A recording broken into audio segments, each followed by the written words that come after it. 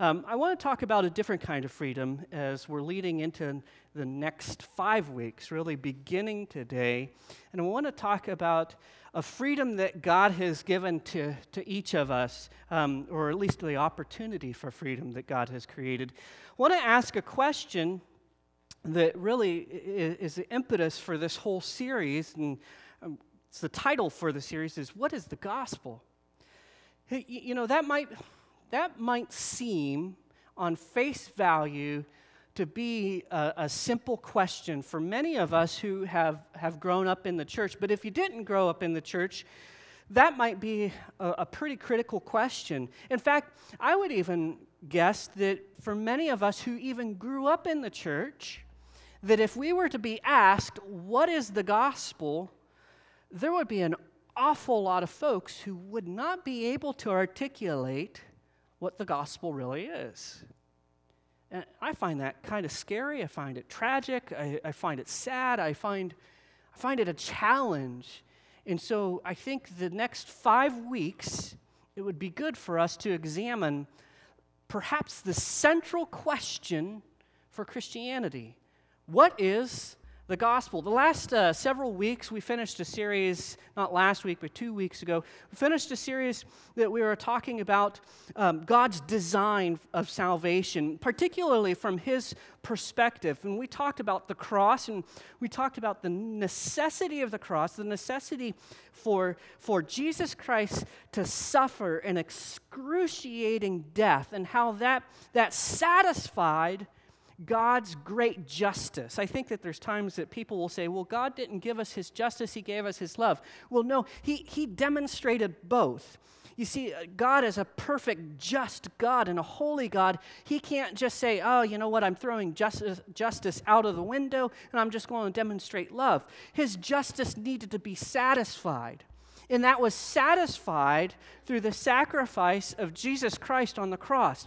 Well, then God affirmed His acceptance of Jesus' perfect sacrifice by raising Him by the power of God the Father on the third day, and we call that the resurrection. That's where we celebrate Easter, and as we talked several weeks ago, we talked about how the biblical name for that, to follow in the biblical tradition, would be first fruits, how Jesus was the first fruits of many. Well, then, Jesus didn't end the work there. You see, 40 days after He was resurrected, He ascended into heaven, and that's necessity so that Jesus can now be interceding on our behalf to God the Father. We see, according to the Scriptures, that Jesus is now seated at the right hand of God the Father in a place of authority, in a place of significance, and that when we as Christians sin, that if we've been covered by the blood of Jesus, He tells God the Father, they've been covered. They've been atoned for by my perfect sacrifice. And so, according to the book of Hebrews, Jesus is our high priest. Well, then, Jesus didn't leave us there. You see, according to John chapter 14, chapter 15, and 16, Jesus said, listen, I'm not going to leave you as orphans. I'm going to send a comforter, a paraclete to you, and that is how we have received the gift of the Holy Spirit. You see, on Acts chapter 2, Pentecost, which, by the way, Pentecost, which we talked about a few weeks back, is really a harvest festival that the Jews had celebrated for thousands of years. June 8th, which is 2 Sundays from now, is actually Pentecost Sunday. And what the Jews would do is they would have a special Sabbath, a special celebration day to where they would celebrate the barley harvest and the wheat harvest. And so God sent His Holy Spirit on this day that they celebrate the harvest. Kind of fitting, right? And so that's Pentecost. So that's God's package of salvation from His viewpoint. Now, what happened in Acts chapter 2 as a response to all this, the apostle Peter, who becomes the leader of that band of ragtag apostles, stands up and he gives what we call a sermon. He stood up and he said, I'm going to tell you about this great Jesus Christ. And in Acts chapter 2, you had the presentation of the gospel for the first time. And if you go through the four Gospels, what we call the four Gospels, Matthew, Mark, Luke, and John, you'll be hard-pressed to find the word gospel. The Apostle Paul uses it many times. The Apostle Peter in his letters uses it. But we got to ask the question, what is the gospel? The gospel, at its very essence, should be the center of Christianity, because it is the gospel and the power of God's gospel that saves us. And so for us as Christians, in order for us to be saved, we have to at one time embrace and receive and just learn to love the gospel, which I find kind of fascinating, because at one time we had to receive this and embrace it, and yet why are we at times so challenged to define it? I bet you if we were to kind of go around the room and do a little exercise and ask each of you to individually define the gospel, we would probably end up with an awful lot of different answers. We might hear some answers like this. God loves you, and he has a wonderful plan for your life. That's the gospel. Some people would say that that's the gospel. Others might say, well, the gospel is that God will forgive you your sins if you believe in him. And they would say, well, that's the gospel. Others would say the gospel is that you're a child of God, and of course God wants the best for his children. And so God wants to love all of his children. Still others might simply say that the gospel is simply admitting that Jesus is your Savior. And then there would be some others who would probably say, part of the gospel has to focus around the cross and the resurrection. And so in their definition of the gospel, they would probably give a little bit of that.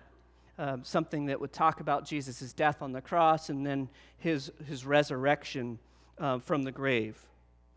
Why then, I guess the question becomes, why then do we have so many different definitions of the gospel? Why is that such a challenge for us to define it succinctly? By the way, I have a handout stuck inside of your bulletin. If you want to follow along, you're welcome to. You can write some things on, we'll have up here on the screen. That's kind of where I want to go to now, because at the heart of Christianity is the gospel of Jesus Christ. Let me tell you, let me be very clear. It is impossible to be a Christian without knowing the gospel of Jesus Christ. It's impossible to become a Christian without embracing fully the gospel of Jesus Christ. Yet so many of us have attended church, perhaps for our entire lives, and we can't articulate the gospel. And I've heard some Christians say, well, I don't need to know the gospel because that's the pastor's job. And I think, well, that's just like saying, well, I don't need to know what makes my car go because I just drive it. Well, do you know what you need to put into your car to make it go? Oh, I don't need to know that. You see what I'm saying? It's kind of like the gospel is what makes Christianity go. And if we say, oh, we don't need to know what the gospel is, it's just like saying, oh, I don't need to know what makes my car go.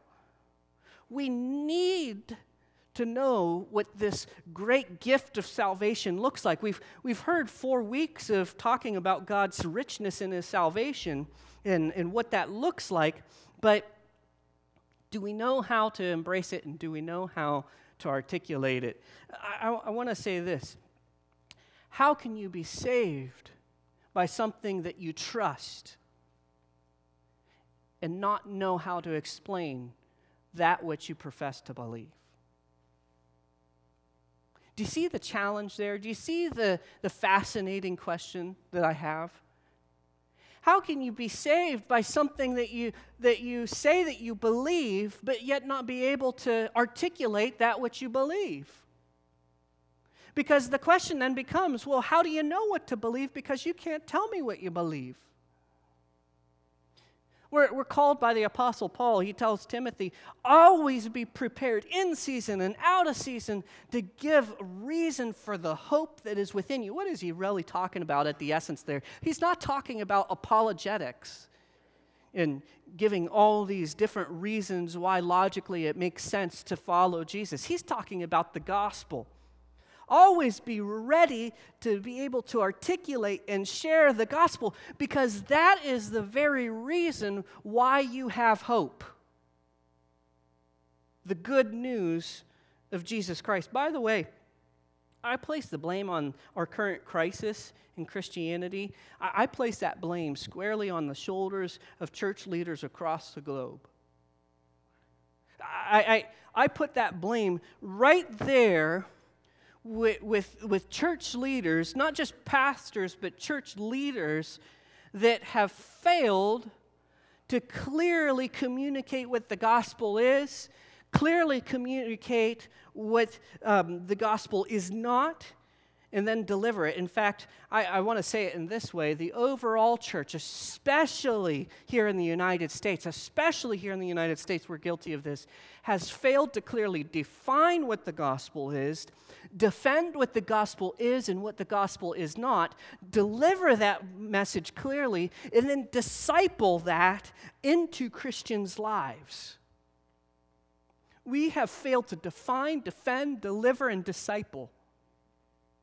And that, in my opinion, is why the gospel is such a challenging thing for so many people to define. The blame lies on the shoulders of the church, which is sad. By the way, what ends up happening then is you end up having a lot of churches that are preaching false gospels. And then you have undiscerning Christians who don't know what the gospel is, if they're Christians at all, and then they don't know how to embrace it or how to reject it. You see, we have to learn to sift through our sifter the messages that pastors are teaching and speaking. Listen, I know this might sound crazy, but not every pastor, not every church teaches a biblical truth. I think sometimes that we just think, oh, well, they're using the Bible as a reference, or they're using the Bible as a footnote, so they've got to be teaching that which is correct. And the truth and the reality of it is oftentimes what ends up happening is it twists and it mutilates the gospel. Let me just kind of say a couple things. The evidence that the gospel hasn't been clearly defined is, in my opinion, revealed by so many definitions of the gospel. That's why we have so many people defining the gospel in the different ways, because the Bible's very clear in its presentation, in its delivery, in its discipleship of the gospel. So why don't we just deliver it in that way? The evidence that the gospel hasn't been clearly defended, in my opinion, is revealed by the existence of so many false gospels. There are pastors that when I see them on TV, or sometimes I hear them on the radio, or sometimes I've sat in the pews, that when they're teaching something, it's like fingernails going across the chalkboard, and I just want to cover my ears or throw something at the TV and saying, that's not it. You're deceiving people. You're literally leading people away from the biblical gospel. And it breaks my heart. I think it breaks the heart of God too. The evidence that the gospel isn't being clearly delivered is revealed by people still not knowing nor hearing the gospel. Think about this. If we haven't done a good job of defending the gospel and defining the gospel, how can we expect Christians to be able to deliver the gospel? How can we expect them to be able to clearly articulate to their friends and colleagues and neighbors what the gospel is? We know that they're without hope and they're going to hell, and we have the most beautiful gift to offer them, and we don't know how to tell them about that. There's times, have you ever done people watching? And there's times that I sit and I'll be waiting for, maybe Jamie's in a store and shopping, and I'll be sitting and I'll be just watching people walk by, and it will hit me that I wonder how many of these people have not heard the gospel. How many of these people are maybe amazing people, but their destiny is hell. And We aren't sharing the good news. And why? Out of fear. Because we're afraid that we're going to offend someone. Jesus came so that he would separate households. Now, that doesn't sound like oftentimes what we think of because, right, in our American culture, tolerance is lifted high. And we tolerate an awful lot of garbage in the name of not offending. Listen, you can't be a Christian, deliver the gospel, and not offend. Jesus was the stumbling block that the builders rejected. And we're afraid to share the gospel because what if they don't like me after I tell them the good news of Jesus Christ? It's like saying, oh, the house is burning. I know the way out. Bye. What do? We oftentimes, it's built into us that we want to drag them out, right? We want to snatch them away from the fire. That's what the gospel is. We're snatching people from the fires of hell. That's how precious this is. You and I, listen, we're hot embers as Christians. You and I were snatched from the pits of hell. And if that is the truth and the reality of the gospel, shouldn't it be precious to us? Shouldn't it be significant to us to change us and just want to share it with everyone? The evidence, by the way, that the gospel hasn't been discipled into Christians is revealed by so many Christians lacking the ability to articulate the gospel. And I've got to say this as an indictment against churches in the United States. Here in the United States, and particularly the United States is the most guilty country around the globe for this. We have tried to prop the gospel up with all kinds of wrong ideas. We've tried to make the gospel more normal or more secular or more like the world, when that's the point of the gospel. The point of the gospel is that we're not like the world. We need to be different than the world. And yet we want to make the churches more like the world. And what it ends up doing is churches lose their power and their potency.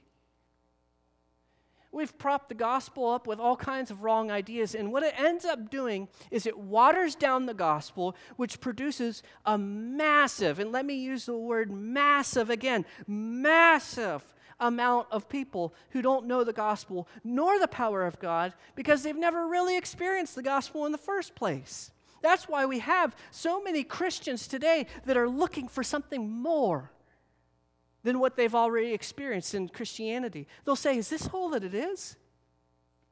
They're waiting to next Sunday to where they can be entertained again and to where they can get the flash and the pump and the circumstance and be jazzed up again.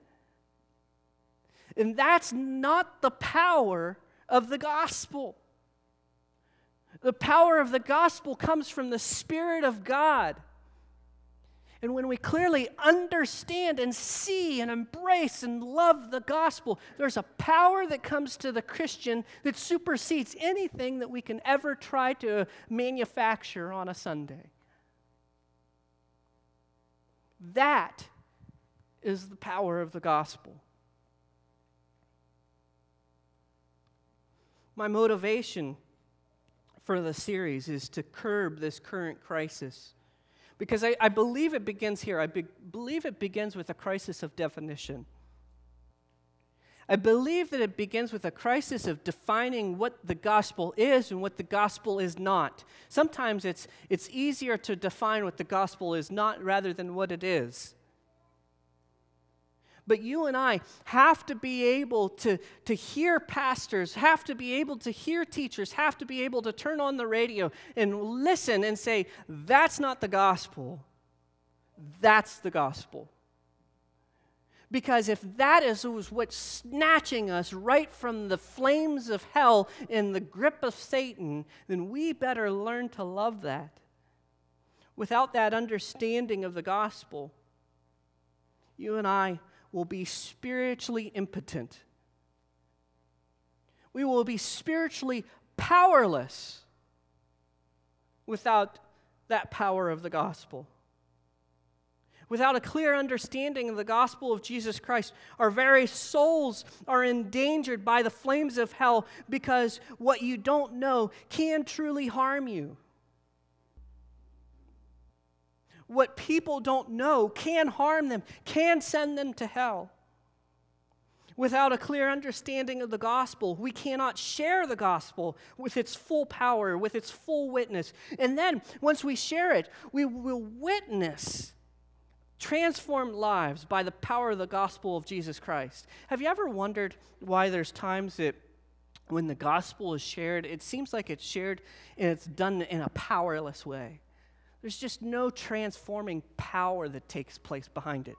Oftentimes, I have found it's because the wrong gospel is being shared or the incomplete gospel is being shared. And that's why it's inadequate. That's why it's powerless, because we need to share the fullness of the gospel.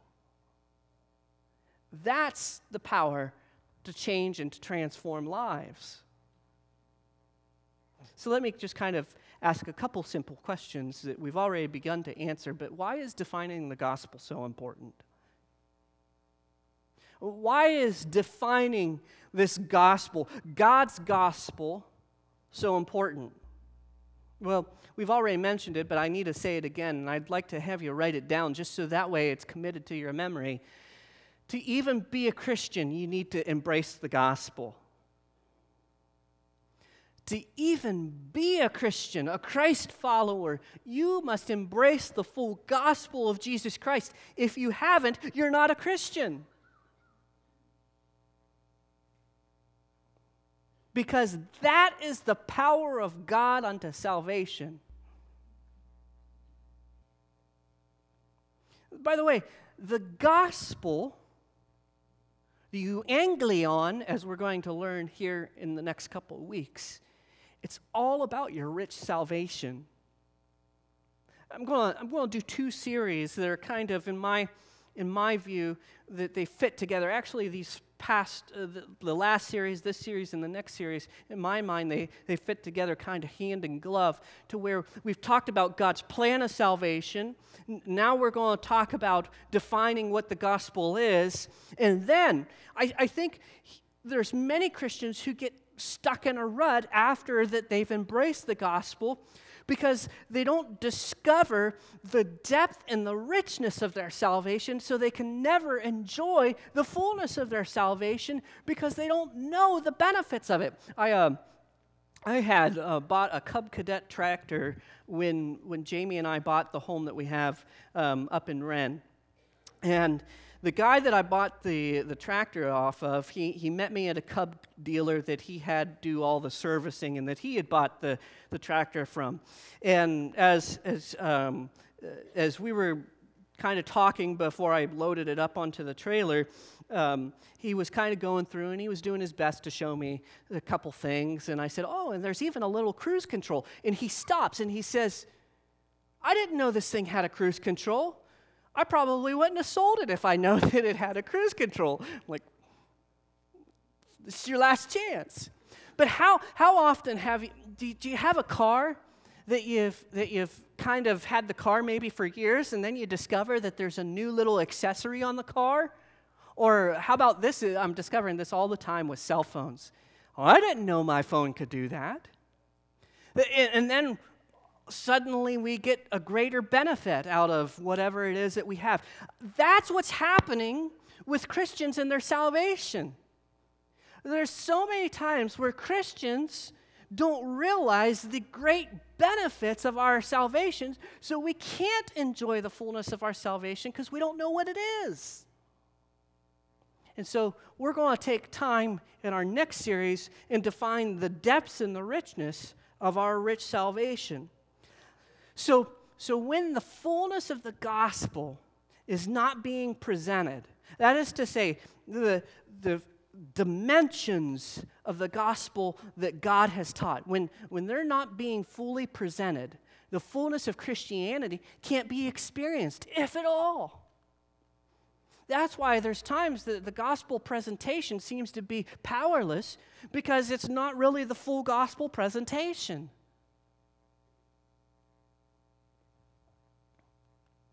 The more that we understand this gospel, God's gospel, as the Apostle Paul will write about it in the book of Romans, the more that we understand God's gospel, the more what ends up happening is the more we believe it. And we don't believe it just because we're learning all these little apologetic facts and all these historical facts. We believe it more because God confirms it more and more and more in us. Have you ever had one of these moments to where, have you ever eaten a lemon head?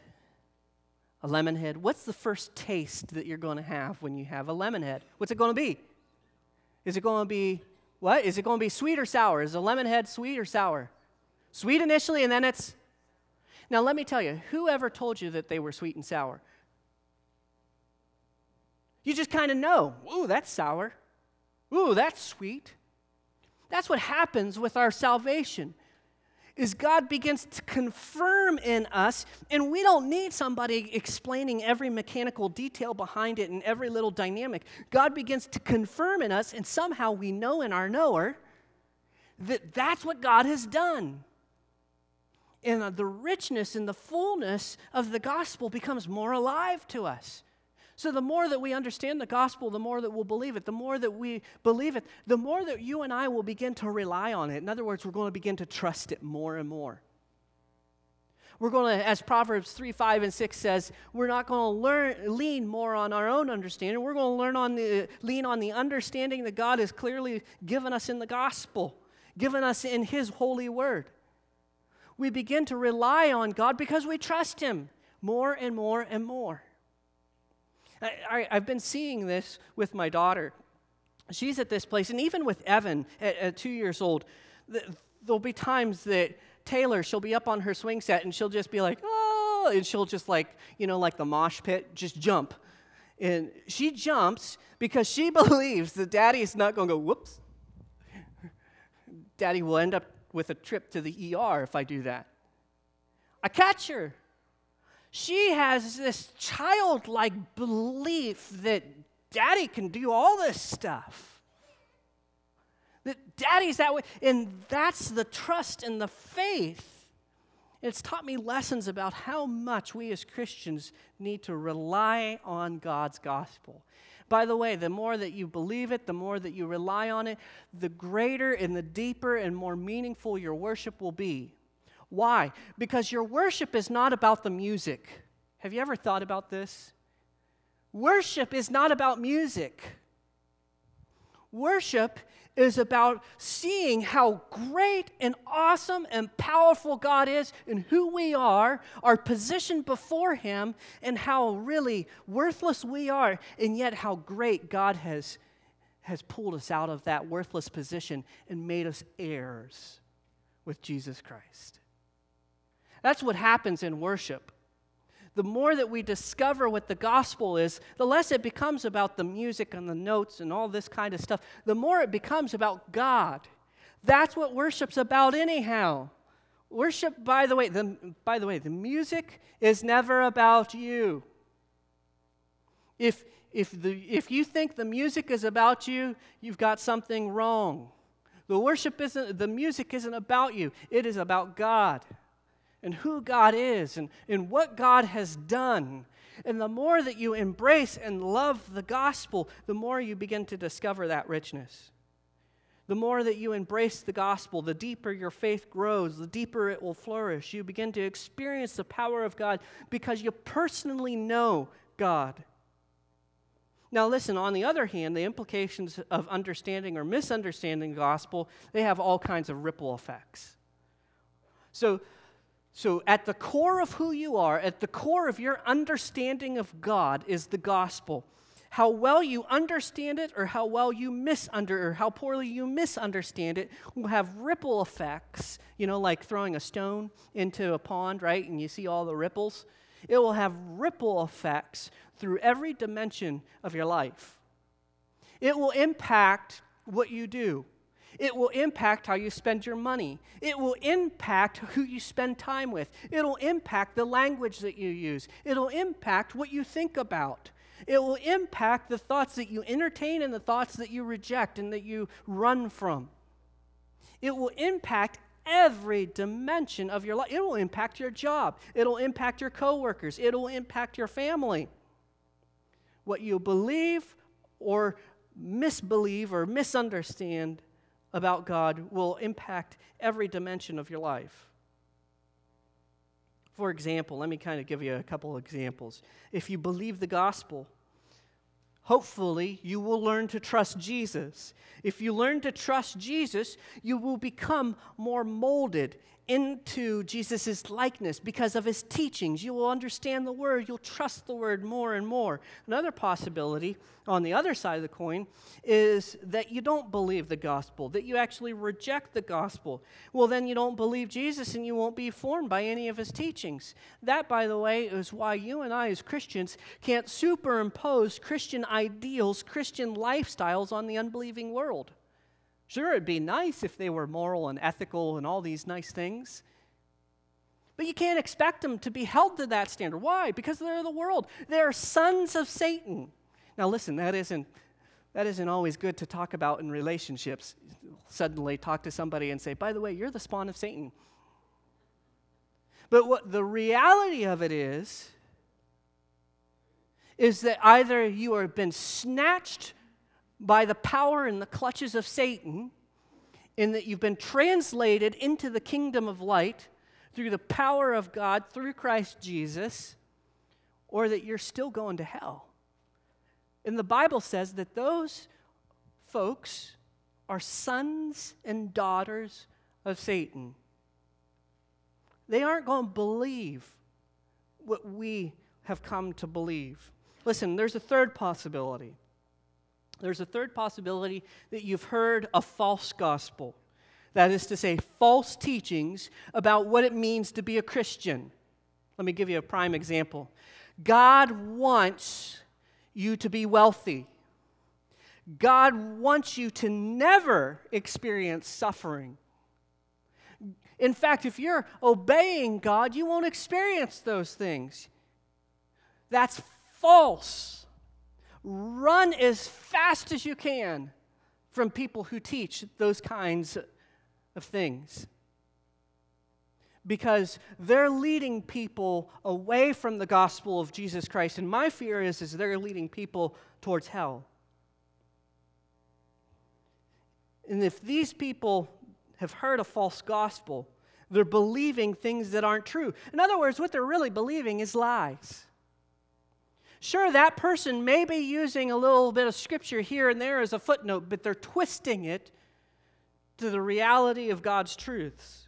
And so what ends up happening is you have lots of people who are being deceived and buying into these lies, and they'll never experience the richness of God's salvation. Why?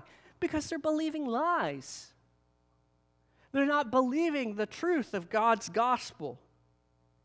By the way, this confusion, a great example, let me back up. There's another great example.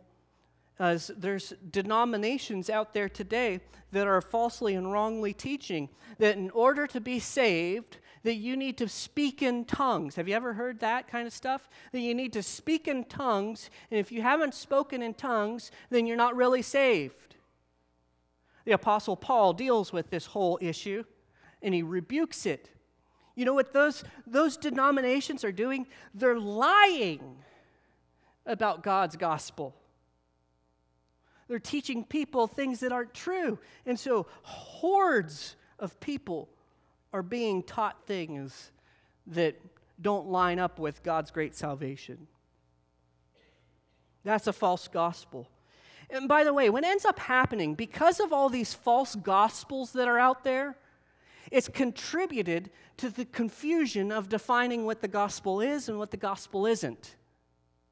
Because there's so many different opinions, and people are just generating opinions out of their own imagination rather than going to the truth of the Word of God, there's a lot of confusion that happens in defining what the gospel is.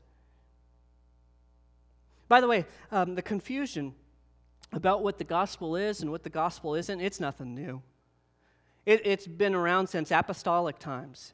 It's been around since Jesus taught the gospel. We have clear evidence of that within the Scriptures. The Galatian church, even the reason that the Apostle Paul wrote the letter that we have in the New Testament that's called Galatians, was because of a heresy, was because of a false gospel. You see, there was a group of people called the Judaizers that were saying, hey, listen, all these Gentiles that have not been circumcised like the Jews, you need to be circumcised in order to be saved. So it's not enough for God's gift and grace of salvation to believe and to trust in Him. No, you need to then put a work on top of that, and that work is the work of circumcision. And the whole book of Galatians is all about the Apostle Paul teaching why that is wrong, why that is a false gospel. By the way, it didn't only happen in Galatia, in the region of Galatia, which is modern-day Turkey. It also happened in Corinth. I want to take you to Galatians chapter 3, verses 1 through 9, and reveal to you quickly about this Galatian heresy, and then I want to take you to 1 Corinthians chapter 13 to illustrate right from the Scriptures this problem of defining the gospel. It's nothing new. Listen to Paul's words. Now listen, they're harsh words. That's because when we see a false gospel, how do you confront a false gospel? You confront a false gospel, by the way, harshly, brutally. That's how we deal with sin, by the way. We need to brutally deal with sin in our lives so that God could extricate that sin out and so that we can be made more and more like Jesus Christ. Here we go. Listen to Paul's words. Oh, foolish Galatians. What a good way to get everybody to listen. Oh, foolish Galatians. Who has, listen to this word, who's bewitched you? Who has taken you and twisted all this stuff that God has presented to you and has bewitched you? It was before your eyes that Jesus Christ was publicly portrayed as crucified. Let me ask you only this. Do you receive the Spirit by works of the law or by hearing with faith? Are you so foolish? Having begun by the Spirit, are you now being perfected by the flesh? Did you suffer so many things in vain, if indeed it was in vain? In other words, are you guys really saved? Because you're not saved by works, you're saved by the Spirit and the power of God. Now listen, that's not always something that we think is such a comforting and warm, fuzzy question. Asking somebody directly, are you really even saved? Does he who supplies the Spirit to you and works miracles among you do so by works of the law or by hearing with faith? Just as Abraham believed God and it was counted for him as righteousness. Listen, the way that people have always come into access with God the Father has been by faith, not by works. And any time that someone tells you, by the way, you need faith and, start going, la, la, la, la, la, la, la, la. It's false. It's wrong. And that's exactly what was happening here in the churches in the region of Galatia. And then again in 1 Corinthians, and I want to finish with that passage this morning. All of this to illustrate the crisis in defining the gospel. Now, I would remind you, brothers, of the gospel that I preached to you. By the way, the Apostle Paul spent 3 years in Corinth. It was perhaps his favorite place to do ministry. And after he had left, he hears about all these problems that are taking place within the church. They're starting to believe things that were inaccurate. And so he writes them this letter, 1 Corinthians. Now I remind you, brothers, of the gospel, the euangelion, that I preached to you, which you received and in which you now stand. In other words, I believe that you genuinely received the true gospel of Jesus Christ and that you're standing upon those promises. That's what we sung about here this morning. Standing upon those promises of God. But wait, and by which you're being saved. You're saved by the power of the gospel. Now listen, if you hold fast to the word which I preached to you, unless you believed in vain. In other words, you need to hold on to these truths. And if you don't hold on to these truths, your trust and your belief has been all in vain. If you really believed. And the reality of it is they truly don't believe. You see, we see this evidence all the time today. We have people who self-identify themselves as Christians. 90-some% of Americans would self-identify themselves as following Christ. Let me tell you, the reality of it is if 90-some% of Americans truly followed Jesus Christ, embraced the gospel, we would have a different America. We'd have a different United States. Why? Because belief and trust in God means something. You just can't intellectually ascend and say, you know what, I believe that Jesus is the Son of God. According to the book of James, even the demons believe and yet they tremble. Why? Because judgment is coming. It's not enough to just believe that Jesus is the Son of God. You must repent from our sins, and we're going to talk about that in the next couple of weeks. For I delivered to you as of first importance what I also received. The most important thing for a Christian is what? The gospel. Because without the gospel, you don't have anything. Without the gospel, you don't have the benefits and the richness of salvation. You can't enjoy the things of God without the gospel. That's why he says, I deliver to you as of first importance the gospel. That Christ died for our sins in accordance with the Scriptures, that he was buried, that he was raised on the third day in accordance with the Scriptures, that he appeared to Cephas and then to the 12. Then he appeared to more than 500 brothers at one time, most of whom are still alive today. While I'm writing this, there's still hundreds of people who saw the resurrected Jesus, and they're walking around and they're living testimonies of the resurrected Jesus. You can go and you can ask them. Though some have fallen asleep, in other words, some have died, then he appeared to James, then to all the apostles. Last of all, as to one untimely born, he appeared also to me, the apostle Paul. For I am the least of the apostles, unworthy to be called an apostle, because I persecuted the church of God. But by the grace of God, I am what I am. Good Popeye phrase. And his grace toward me was not in vain.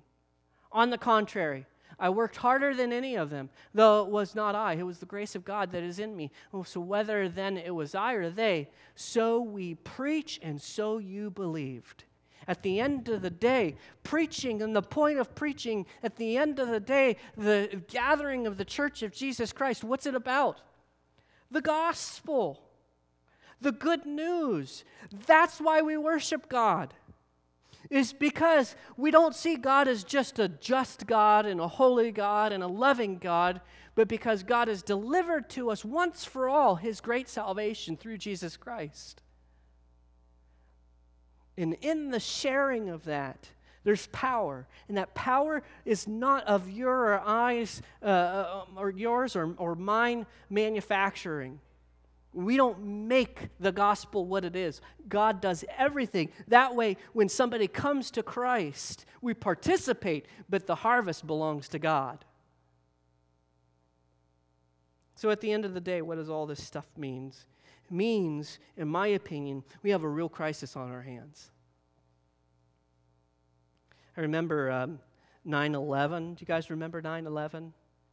I can remember where I was, when I got the news. I was actually at a pastor's meeting when I got the news about the first plane that ran into the Twin Tower. I remember the following weeks how there was a sense of crisis. There was a sense that something's wrong, and so people flocked to churches all across the nation. Do you guys remember about 2 months after 9/11, things seemed to get back to normal? And people who had once sensed the urgency and sensed the crisis, we're just going to get used to it. And so it's funny how people turn to God when there's this great sense of urgency. Listen, we have a great sense of urgency, and you and I need to feel it and sense it. And that's the issue. The people don't know what the gospel is. People that are unbelievers have not maybe ever heard the gospel. And there's people that are gathering in churches all across this globe, especially here in the United States, that they've gone to church and yet they still don't know the gospel. We have a real crisis on our hands. Let me ask you this. Can you raise your hand? Can I ask a little audience participation? How many of you want to see people go to heaven and be snatched out of hell? How many of you want to see that? By the way, every hand should be up. Let me ask it again. How many of you want to see people not go to hell? Do you care? Do you love people? We have been changed by God. If indeed you have been changed by God, you should not want people to go to hell. Here's another question, by the way. How many of you as a Christian, you want to experience the transformational power of Jesus in your own life? Show of hands, nice and high. Some of you do, some of you still don't, evidently. We should crave the transformational power of Jesus Christ in our lives. That's what the power of the gospel does. One last question. How many of you want to discover the depths and the richnesses of your salvation that you may have never even tasted yet? How many of you want to discover what God is doing? It is my hope and my prayer that each of you, that if you've been saved by Jesus Christ, that those are driving forces behind you. And if you haven't been saved by Jesus Christ, that you'll be touched by the power of God's gospel and that your life will be changed. And maybe that you're an unbeliever today, and maybe you're in a place to where you've looked around and you've seen Christians and you're kind of like, well, if that's what a Christian is, I don't want to be a part of that. Because obviously they don't have any power, they don't have any change in your life. Let me tell you, that person is not experiencing the fullness of Jesus Christ in their life. Because when Jesus gets a hold of somebody, when the power of the gospel meets us, it changes us. It has to, because that's God's design for the gospel. So during this series, I want to encourage you, stay tuned. I believe that the truth that we're going to share in this series, you're not going to want to miss a week.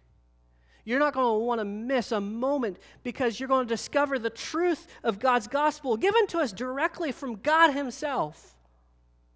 And then we're going to do a follow-up and say, not only do I want you to know about the gospel, the center of who you are, but I want you to know the depth and the richnesses of that salvation.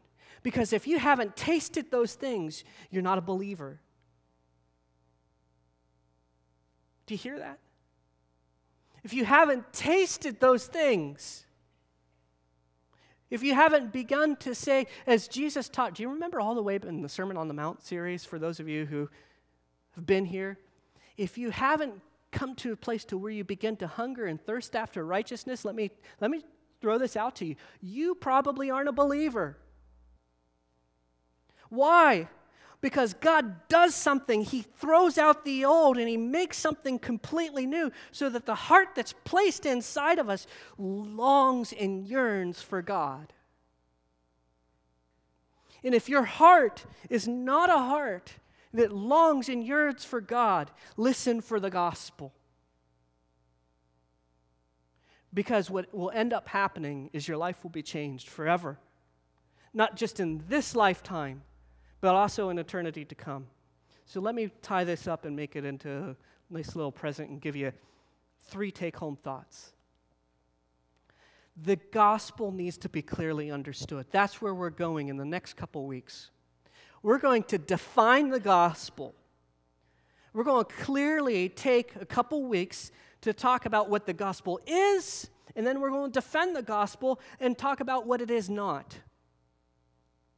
Because at the end of the day, Paul wrote to Timothy, and he's writing also to us. That message has been superintended and watched over for thousands of years so that it could be delivered to you and I, to always be ready in season and out of season, to give a reason for the hope that's given within you. What is that? That's the gospel.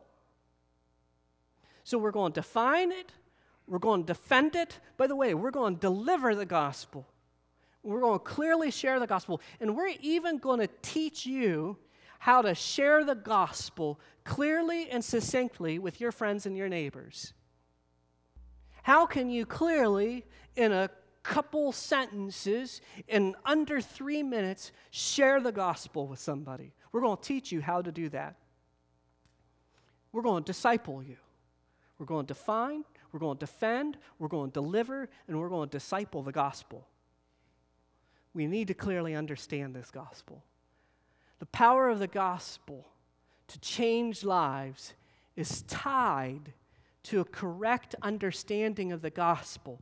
If you want to embrace and experience the power of the gospel, you got to clearly know what it is. And the degree to which you understand it or don't understand it will be the degree to which you see life change. Lastly, real life in Christ is experienced by a gospel-saturated life. How many Christians have you and I maybe talked to? And really, if they could be genuine with us, if they could just be really honest and open with us, so many Christians are saying, I just don't get, I feel like there should be more to Christianity, to this Christian thing, and I'm just not getting it. It's because your life isn't gospel-saturated. When your life becomes gospel-saturated, something happens. And it begins to define who you are. You are not created for this world. You are not created for yourself. By the way, listen to this. God didn't even redeem you just because of you. Do you hear that? God didn't even redeem you just because of you. God redeemed you to demonstrate His great glory and power and how He is going to preserve a people, a remnant, people that He's going to call out of darkness to demonstrate His justice, to demonstrate His love. God called us. Listen, in the next couple weeks, I want to encourage you to stay tuned. Don't miss a week. If you're not here, listen to us on the internet. Pick up a CD. You got to get this series because I don't want you to be one of the millions, perhaps billions of people who misunderstand the gospel. I want you to understand right from the mouth of God, given to us through the words of the Scripture, what God has to say about His saving work that we call the gospel of Jesus Christ, because it's amazing, it's rich, it's powerful, and it's why we love Him. So let's do this together. Let me invite the worship team to come up.